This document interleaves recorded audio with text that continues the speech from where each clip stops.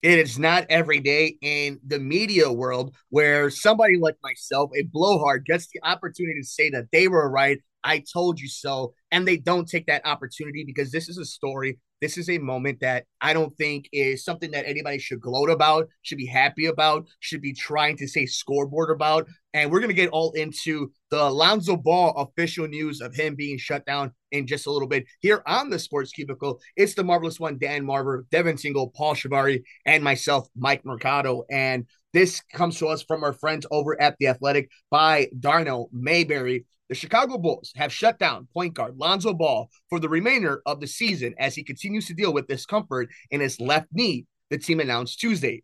Here's what you need to know. One, Ball hasn't played this season following his latest knee surgery in September of 2022. And two, the 25-year-old took to court on January 14th, 2022, before being diagnosed with a small meniscus tear and bone bruise. He's undergone two surgeries since. Here's what the Bulls said. Quote, despite making significant increases in strength and function over the past several months, Bulls guard Alonzo Ball continues to experience performance limiting discomfort during participation in high level basketball related activities, said Bulls executive vice president Arturas Karnisovas. Quote, considering the required time period to achieve the necessary level of fitness to return to play and the current stage of the NBA season, Ball will not return this season. The focus for Ball will continue to be on the resolution of his discomfort and a full return for the 2023-2024 NBA season. And just a little bit more backstory if you haven't heard, and I suggest you guys check out the entire article over at The Athletic. But just a quick backstory. After initial surgery on January 20th, 2022, the team gave Ball a 68-week timeline, but he missed the Bulls' remaining 47 regular season games and the playoff games of the 2021-2022 season. 7 weeks later, Coach Billy Donovan said Ball was still having discomfort in his left knee because of the bone bruise. And at that point, we knew that the other surgery was coming. And check out the entire article over at The Athletic by Darnell Mayberry. Bulls shut down Lonzo Ball for the rest of season. What's the concern level around his development? I think this is just one of those rare moments where even if you saw it coming, even if you were someone like me or Marvelous over the last few months, even since last season, not sure if he was going to play, you didn't want to be right. You shouldn't want to be right about this situation, this injury. Lonzo Ball plays the game the right way. He's a student of the game. He plays hard. He cares about his teammates. He tries to stay under the radar. And he's just been dealt a tough card, a tough hand when it comes to his injuries. He hasn't played a full season. And the one season that he played a lot of games in, I think it was only like 60 games, it was the prove it year so that he would want and have teams coming after him. I think more than anything, you see how big of an impact, how much the front office really entrusted, believed, and built this roster around Lonzo Ball. And what frustrates me more than anything is knowing the possibility that Lonzo wasn't going to play this season. Let's just put everything on the table, okay? Best case scenario, he was healthy, wasn't feeling any discomfort, there wasn't a bone bruise. He was going to play this season. He wasn't going to play all 82. He wasn't going to play 72. He wasn't going to play 62. He's just not built that way. 25 years old, he's got a lot of time still to change that perception. But as of right now, that's just what it is. One of your abilities is availability, and he's just shown that that's just something that he can't have at that type of level that many times. So you go into the season signing a Dragic, but you don't bring anybody to really put that team together. A point guard to do that, a point guard to manage your roster, the offense, the defense. You didn't bring anybody in. You didn't bring anybody to facilitate the offense between two ball dominant shooters, stars in this league in DeMar and Zach. Mark Eversley and AK knew that going into the season. It's a team that has a whole lot of guards and not a lot of point guards.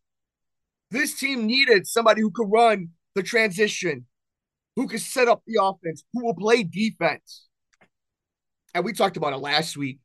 We just had the All-Star game, and DeMar, one of the only players who played hard. We hung with Giannis and LeBron and Kyrie and some of these other dudes, but it is frustrating more than anything.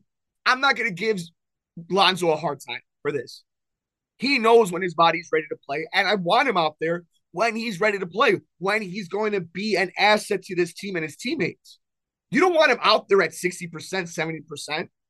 Why are you going to do that? Why would you do that to another human? And then why would you put your organization in that spot? But you needed to do something. So even though I'm not blaming Lonzo, you should have awareness and done anything you could to get a point guard in this team that isn't Kobe White or Ayo. Ayo, a second round pick, a sophomore in this league, trying to still figure out everything. Kobe White, we know, can drop 20 points, 30 points, go on a crazy hot streak from the 3-point arc. We know he can go crazy. He's not going to be your starting point guard. Dragic is too old.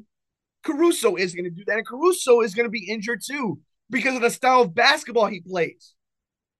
So it's just going to keep coming back to this over and over again. What did you do this trade deadline? What did you do this past offseason? What are you doing now? With all these uncertainties, all these injuries, and you didn't make any move. You didn't do any. Patrick Beverley's nice. We'll talk about Patrick Beverley throughout the show. And I think he is going to be a spark. But if your team needs Patrick Beverley to come in, not to help you get over the hump, not to fix a leak that you have on the ship, but to be a motivator, to be the spark, the fire under the butts of these players, you have an issue. You're not a good team. You shouldn't be sitting here trying to get into the play-in and just to get mollywopped by Milwaukee. Like that's where it's frustrating. And that's where you can blame the front office. That's where you should blame the front office. What do you do at this point? Where do you go at this point? Next offseason, the Chicago Bulls are going to do the exact same thing they did this offseason. They're going to go all in on Lonzo Ball again. And look, he'll probably play next year. Or, and it's maybe not as likely, but it is a possibility, he ends up like Brandon Roy. All the talent in the world, all the potential in the world, all the respect among the league, all the want from the league to be great, the body may not be able to handle it. And what do you do then? What do you do with Vucevic being a free agent? Are you going to be the only team in on him? What are you going to do with DeMar and Zach?